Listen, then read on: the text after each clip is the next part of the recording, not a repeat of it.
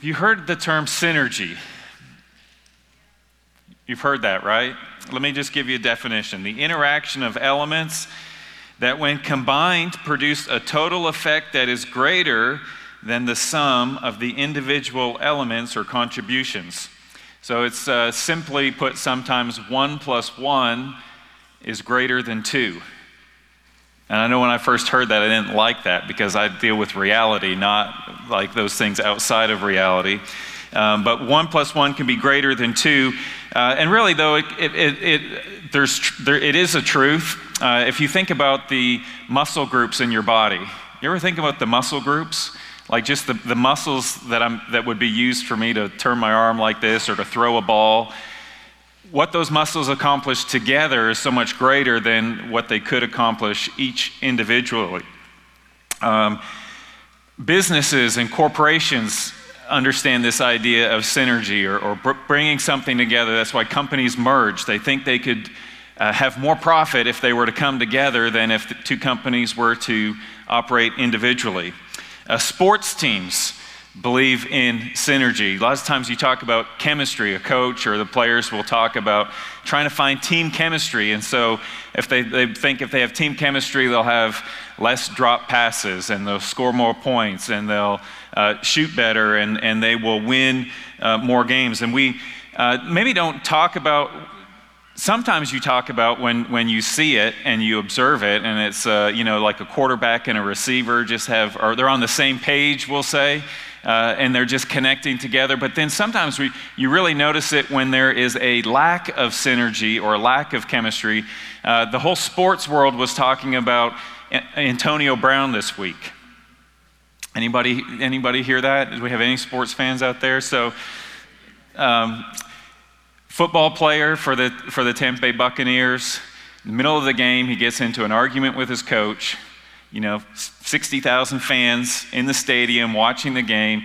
He took off his jersey, he took off his undershirt, he took off his gloves, threw it into the crowd, and walked shirtless into the locker room. They took notice of that. Was there chemistry there? Something was missing, right? That's not the ideal that we are attaining to. You look at that and you think, okay, there is a breakdown somewhere. If you think about politics, of course, we're not going to talk politics. We probably wouldn't use the words chemistry, synergy.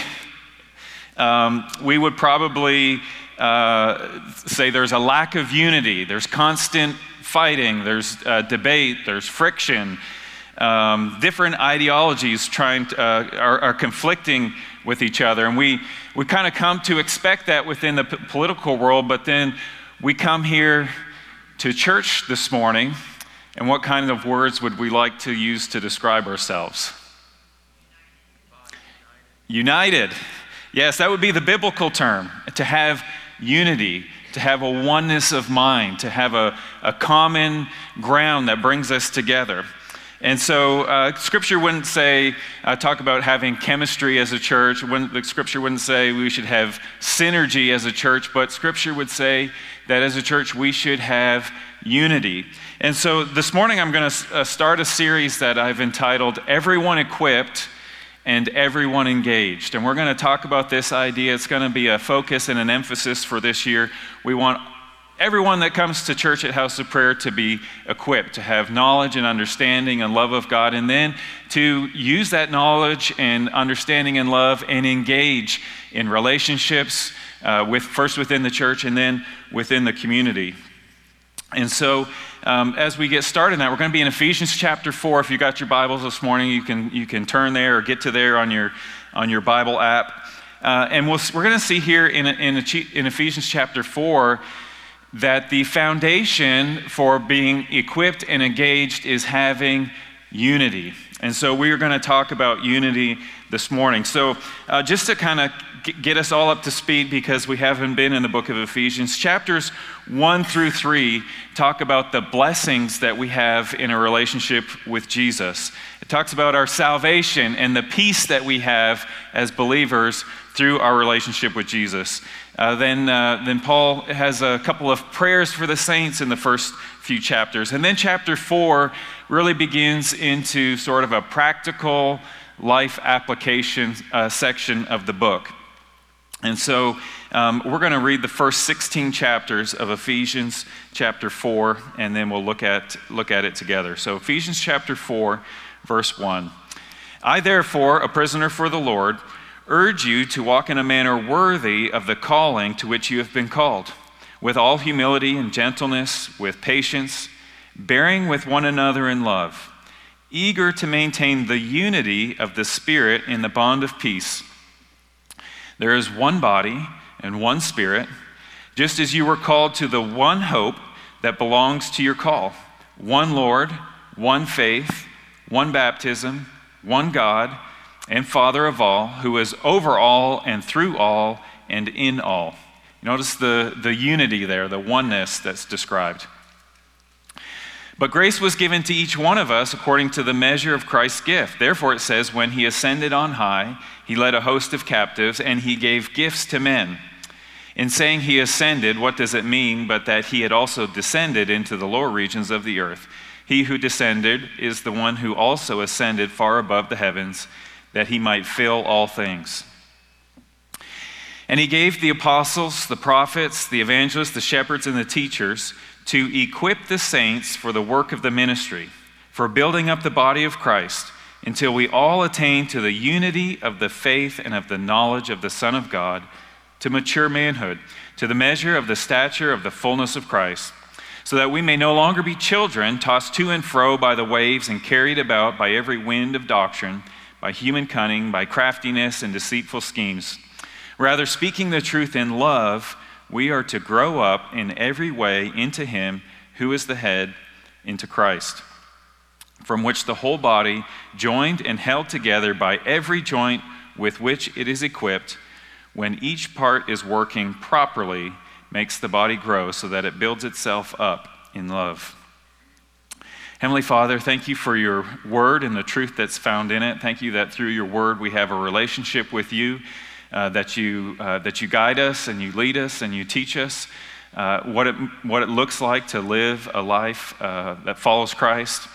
It makes a difference in this world. And I just ask that you would give us understanding as we look in your word this morning. I pray in Jesus' name, amen. We're really just going to look at the first 6 verses of this section that I read, but before we go back to verse 1, I just wanted to take a note here in verse 16, and just the very last part of verse 16 says, when each part is working properly, makes the body grow so that it builds itself up in love. Don't you like it when something's working properly? You know, are you thankful this morning you were able to get in your car and you were to drive here? Hopefully everything worked properly for you. If you were here, you didn't break down and get stranded. Or are you thankful that the coffee maker worked properly this morning? Right? Those are just the simple things in life that we don't necessarily think about. But the lights are on in the building this morning. You know, it's probably going to rain before we leave here this morning, and Lord willing, you know, last time it rained, nothing was dripping on us. Lord willing, be the same. We take for granted sometimes when something is working properly, but don't we want a church that is working properly, functioning well, functioning in love and in grace and in mercy? Sometimes we take for granted when things are working the way they should, and we don't necessarily notice until you've got Antonio Brown walking shirtless, you know, off the field, and you say, "Oh, do we have something going on here we weren't aware of?" But it's interesting that when each part is working properly, the body grows and builds itself up in love. And so I just think it's interesting that if we want to grow as a church, first as individuals growing in our relationship with the Lord, but then in numbers, seeing new people come to know the Lord, and then them growing in their faith, that things need to be working properly. So how do we get to that point? Well, we're going to go back to verse 1, and it starts with unity. And we're going to see that in these verses, and we'll just start with verse 1 and work through, and I think we'll see it quite plainly this morning. Therefore, as a prisoner of the Lord, I urge you to walk in a manner worthy of the calling to which you have been called. I just mentioned briefly here in the first few chapters, Paul talks about that as Christians, we have been adopted into the family of God. We have been redeemed, and our sins have been forgiven. We have received an inheritance, first of the Holy Spirit within us, and then we have a future in heaven that we are waiting for and we are looking forward to. We have been given peace with God, and we are called to make peace with others and to be ministers of the gospel. And Paul says we need to be living our lives that reflects this spiritual reality that we are experiencing in our relationship with Christ. As we look through the book of Titus at the end of last year, we said our behavior should match our beliefs. So as we walk worthy of our calling, we're really just matching our behavior with what we know to be true as a result of our salvation. And we're not just doing it on our own. It says we've received an inheritance, which means we've received the Holy Spirit, and the Holy Spirit empowers and enables us to walk in this worthy manner. And it's described here. Well, what does that look like? Well, it looks like humility, verse 2, gentleness with patience, bearing with one another in love. These are the workings of the Holy Spirit in our life. In Galatians 5, it talks about the fruit of the Spirit, and most of these are listed there as fruit of the Spirit. And we could spend a week on each one of these. On humility, a week on patience, a week on gentleness, and a week on love. But I think this morning, for our purposes this morning, we'll recognize two reasons why we should act in that way. Because especially when we were in Titus, but then also when we were in 1 Peter earlier last year, we looked at a lot of these characteristics. And I think it would, for our purposes this morning, would suffice to say we should be humble, we should be gentle, we should be patient, we should bear with one another in love because of what Christ has done for us. That's just walking in a manner that's worthy of our calling. He saved us not because of what we had done, but he saved us because of his grace and his mercy, and it would just be the natural outflowing of that salvation that we would behave in that manner, that we would walk in a manner worthy of how we've been called. But the second reason is then found in verse 3. We should act toward each other in humility and gentleness, with patience, with love, because we should be, I think we are, eager to maintain the unity of the Spirit in the bond of peace. At salvation, we have peace with God. We talked about that the week after Christmas. We have peace at God with salvation. But we also, at our salvation, are given peace with others who have also believed. All right, we see that right away. I think it's obvious that we have peace with God. We were sinners. God's a righteous God. When we believe that Jesus died on the cross for our sins, his blood cleanses us. We receive his righteousness, and we receive peace with God. But Scripture also says, at the same time, we obtain peace with our fellow believers. And so it's important to understand that it's not just a vertical peace that we receive, but also a horizontal peace. And so we move away from the hostility into relationships of peace. We're going to look at that in just a minute. But it says we're maintaining the unity of the Spirit. So this oneness, this agreement that we are united in mind, that comes to us through the Holy Spirit. We don't obtain that on our own, but when the Holy Spirit comes into our lives, we obtain this peace. And so we're going to look at this peace just for a minute. And a couple of chapters earlier, in Ephesians chapter 2, you could flip there, Paul's dealing with this relationship between the Jews and the Gentiles. So two different ethnic groups. And the feelings that these groups had towards each other ranged from, I would say, dislike to hatred. All right, there was hostility there. There's no chemistry, there's no synergy. There was distrust, there was animosity. definitely no peace. But watch what happens as each of these groups come to a saving knowledge of Jesus. Ephesians chapter 2, verse 13. And it says this, "But now in Christ Jesus," so there was animosity, there was hatred, there was distrust, there was no peace. And he says, "But now in Christ Jesus, you who were once far off have been brought near by the blood of Christ. For he himself is our peace," speaking of Jesus, "who has made us both one and has broken down in his flesh the dividing wall of hostility." So look at that. For Jesus is our peace, verse 14, "who has made us both one." So he's taken in Christ when a Jewish person who had animosity and distrust and hatred towards a Gentile and vice versa, both towards each other, when they come to a saving knowledge of Jesus, they are made into one. So how can you have animosity and hatred and distrust if you are one? Well, God removes that and gives us peace. Spiritually speaking, practically speaking, we work that out in our lives. So let's continue reading. He is our peace. He's made us both one. He's broken down in his flesh the dividing wall of hostility by abolishing the law of commandments expressed in ordinances, that he might create in himself one new man in the place of two, so making peace. So think about that. When you accepted Jesus as your Savior, you were united into a body. Now, this is talking about two different people groups, but within those two different people groups, we're talking about, hundreds of thousands of people coming together as one. And so, Jew and Gentile, that's two people groups, but that's two people groups that encompasses the entire world. So we would be, most of us here this morning, I'll make an assumption, we're in the Gentile group. We might have some Jewish people with us this morning or listening, but we become one. We become one body in Jesus.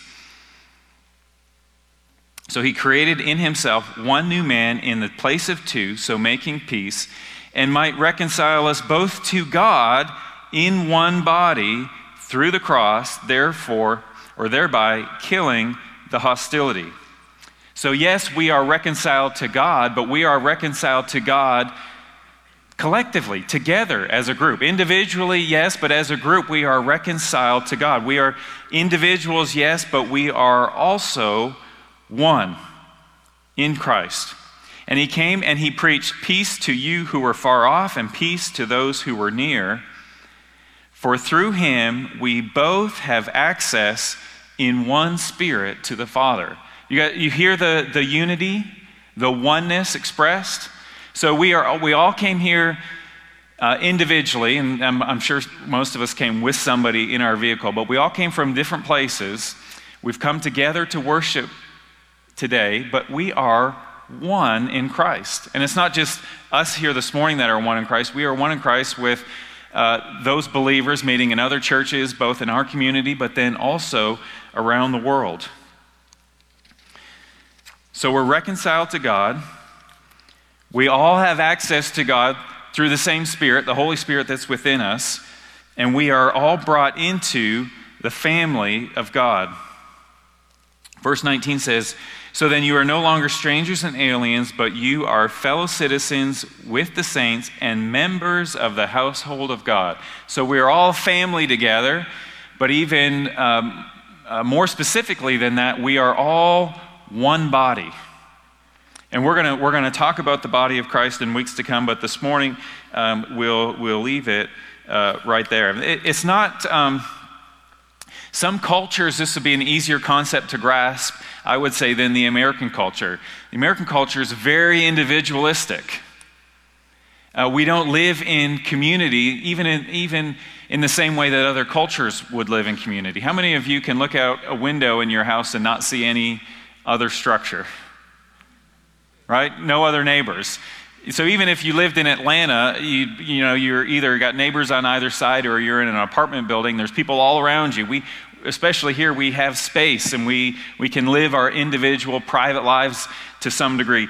But in the sense that we have this idea that we're just very individualistic, we do our own thing, and yet Scripture's saying we are united in Christ. All right, so continuing in verse 4, going back to Ephesians chapter 4, we're eager to maintain the unity of the Spirit and the bond of peace. And listen to these one statements. There is one body and one Spirit, just as you were called to the one hope that belongs to your call. One Lord, one faith, one baptism, one God and Father of all, who is over all and through all and in all. So in verse 4 it says there's one Spirit. In verse 5 it says there's one Lord. Verse 6 says there's one God and Father. Now, Christianity sometimes is accused of being an exclusive religion. And it's mentioned in a negative way. And the claim against Christianity is it's not inclusive. And I would argue that Christianity is both exclusive and inclusive. It depends on what you're referring to. So Jesus definitely made exclusive statements. I would say that Christianity is exclusive in truth, but with an inclusive invitation to all. So Jesus said this, I am the way and the truth and the life. No one comes to the Father except through me. Jesus didn't say, I am a way or one of the ways or a possible option if you should choose. He said, I am the way, the truth, and the life. That is an exclusive statement. We're not ashamed to say that that's an exclusive statement. Peter said this of Jesus, there is salvation in no one else, for there is no other name under heaven given among men by which we must be saved. That is an exclusive statement. Salvation comes through the person of Jesus Christ. 1 Timothy chapter 2, verse 5, there is one God and there is one mediator between God and man. There's not a bunch of different ways to get to God. There's one way, the man, Jesus Christ. So the scriptures are exclusive in the way that we are to approach God. It's through a relationship with Jesus Christ. That is, yes, absolutely, Christianity is exclusive in that way. However, we are also inclusive. Listen to Acts chapter 13, verse 47. This is Paul and Barnabas speaking to the people of Antioch. And they say, the Lord has commanded us, saying, I have made you a light for the Gentiles, that you may bring salvation to the ends of the earth. So salvation is for everyone, even though there is only one way to obtain it. It is for everyone to obtain. Titus 2, verse 11, the grace of God has appeared, bringing salvation for all people. John 3:16, for God so loved the world. Salvation is for anyone who would believe.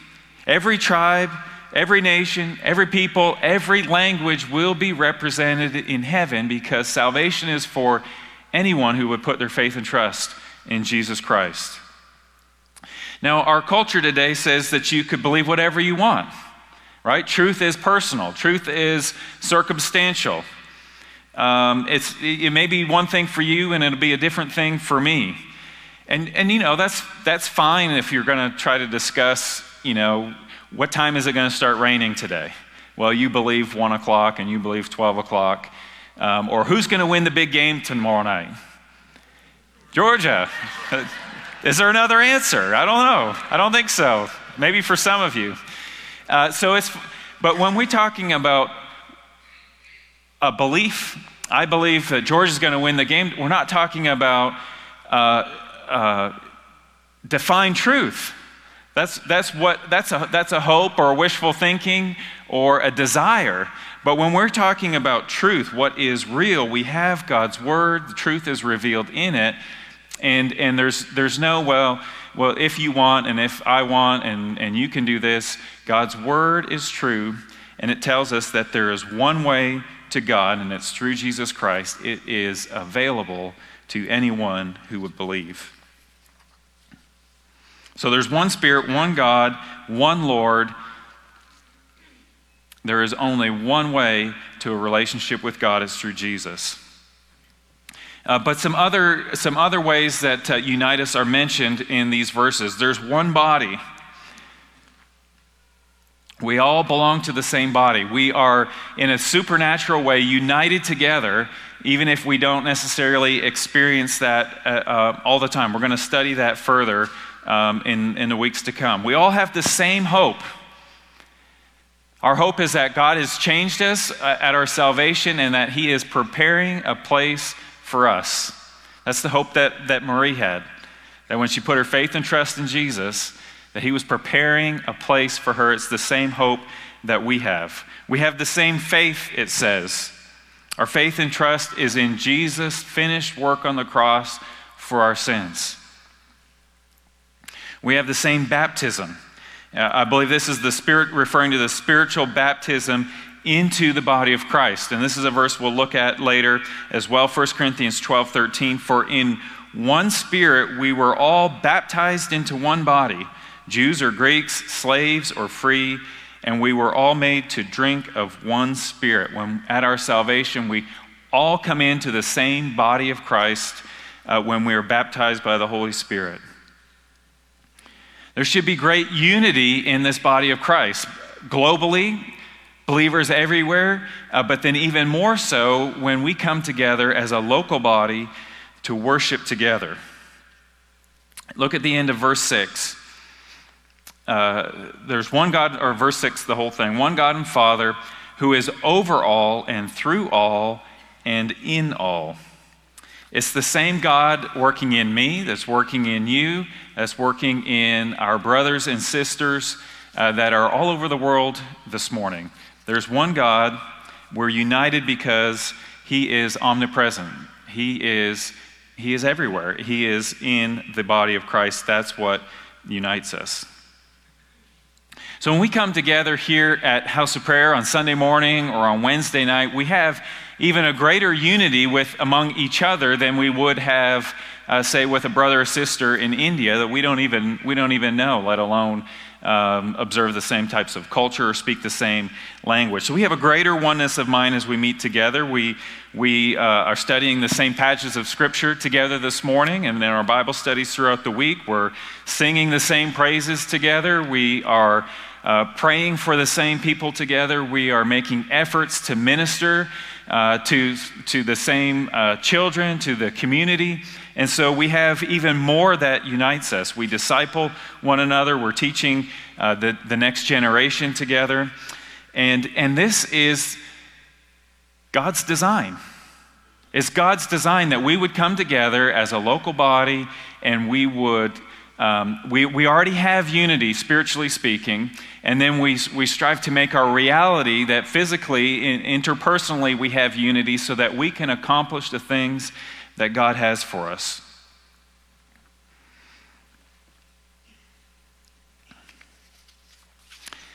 Kind of quiet this morning. Let's do this. Look at the person beside you and say, "You're a little different than me, but we're all one body."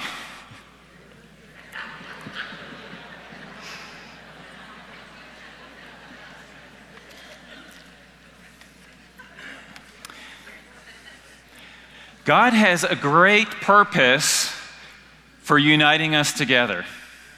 It's important that we have unity as a body, and there is a great, great purpose for this unity. I want you to turn with me to John chapter 17, if you're following along in your Bible this morning. And there is God's intention, God's design is that our unity, our love for one another, our oneness would be an evangelistic tool for those who don't know Jesus. All right, look at John chapter 17, verse 8. And so to set the stage, what's happening here, this is the night before Jesus was going to go to the cross. He is praying for his disciples. So this is a conversation that Jesus is having with the Father. It is revealing Jesus' heart for his disciples. So just picture this. this isn't written to you, it's not written to me, but it is written for us. It's Jesus speaking to the Father.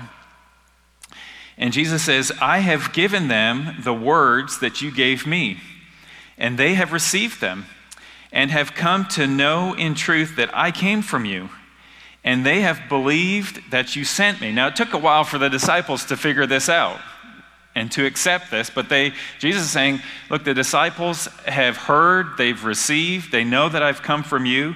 Jesus speaking to his Father. He continues, I am praying for them. I am not praying for the world, but for those whom you have given me, for they are yours. All mine are yours, and yours are mine, and I am glorified in them. And I am no longer in the world. Jesus is preparing to be crucified and to leave the world, but they are in the world, and I am coming to you. Conversation between Jesus and his Father. Holy Father, keep them in your name, which you have given me, listen to this, that they may be one, even as we are one. You hear that? That Jesus' prayer for his disciples, that they would be one, even as we are one. Well, how one is God the Father and God the Son? Can you get any more one than that?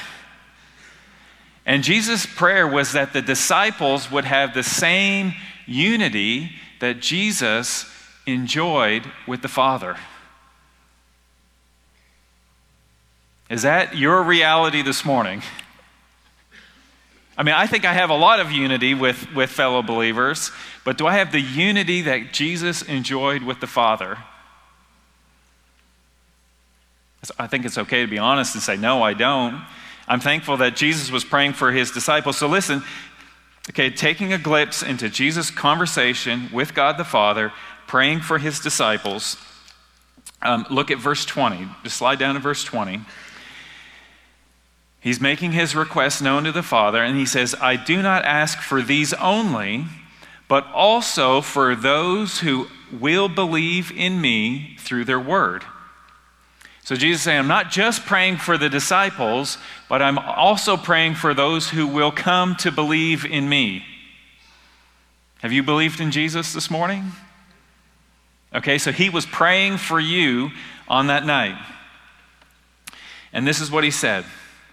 That they may all be one, just as you, Father, are in me and I in you, so that they also may be in us.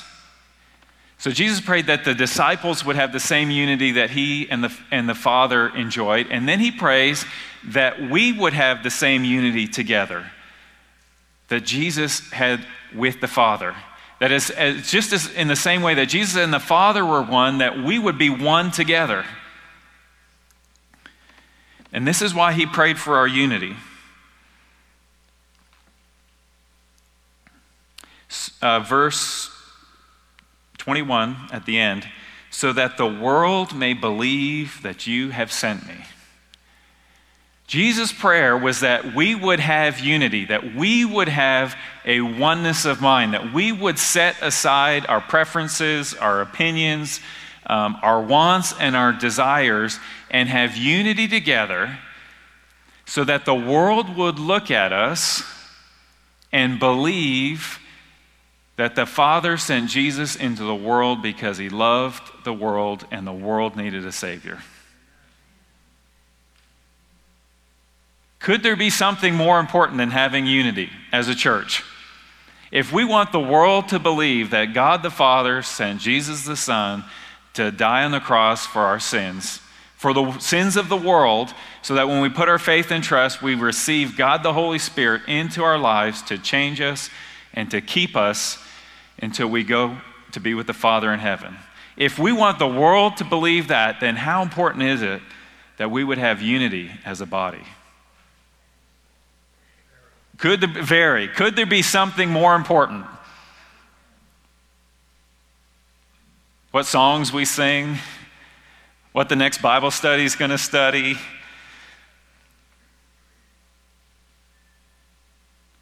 We got the parking lot paved already. We don't have to worry about that. You know what I'm saying? Could there be anything more important than having unity so that the world would look and see the unity and believe that there is a God in heaven that loves them? Let's just keep reading. Verse 22. The glory that you have given me, I have given to them, that they may be one even as we are one. I in them and you in me, that they may become perfectly one. And he repeats it, so that the world may know that you sent me and loved them even as you loved me. Our unity, our oneness of mind, our love for one another as a church, just speaking of what God's calling us to do as a local church, yes, but then as the global church, can communicate to the world that God loves them. That God loves them just as much as he loved his son, whom he sent to die for the sins of the world.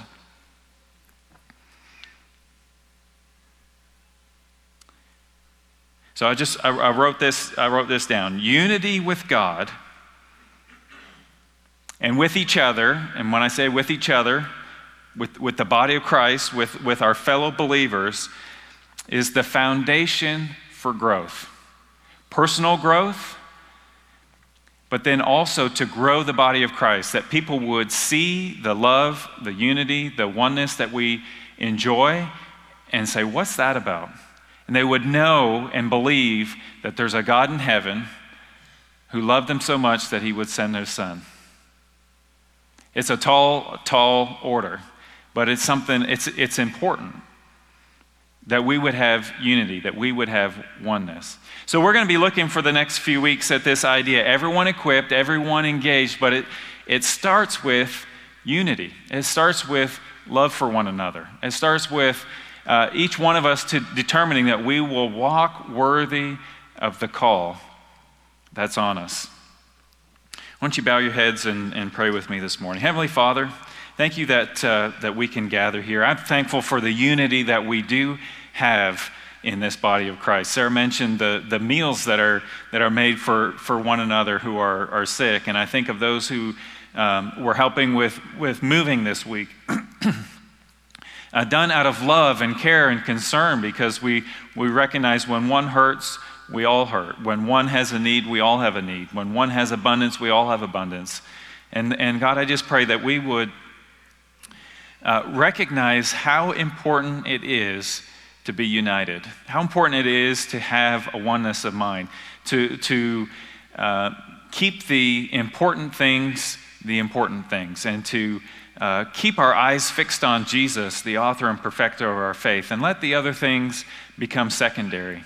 And so that by our oneness and by our love, the world would know that there's a God in heaven who loves them. And maybe there's somebody here this morning and you think, man, if Christianity is exclusive based on the truth of the gospel, based on the truth that Jesus is God's son, that he came and he died for the sins of the world, and for those who believe it, who put their faith and trust in Jesus and his work, become righteous in God's eyes and have a relationship with God, if that's true and we believe it's true, there's so much. There's so many reasons to believe that this would be truth from God to us. If that means you are outside of the body this morning, it's just as simple this morning. You could pray.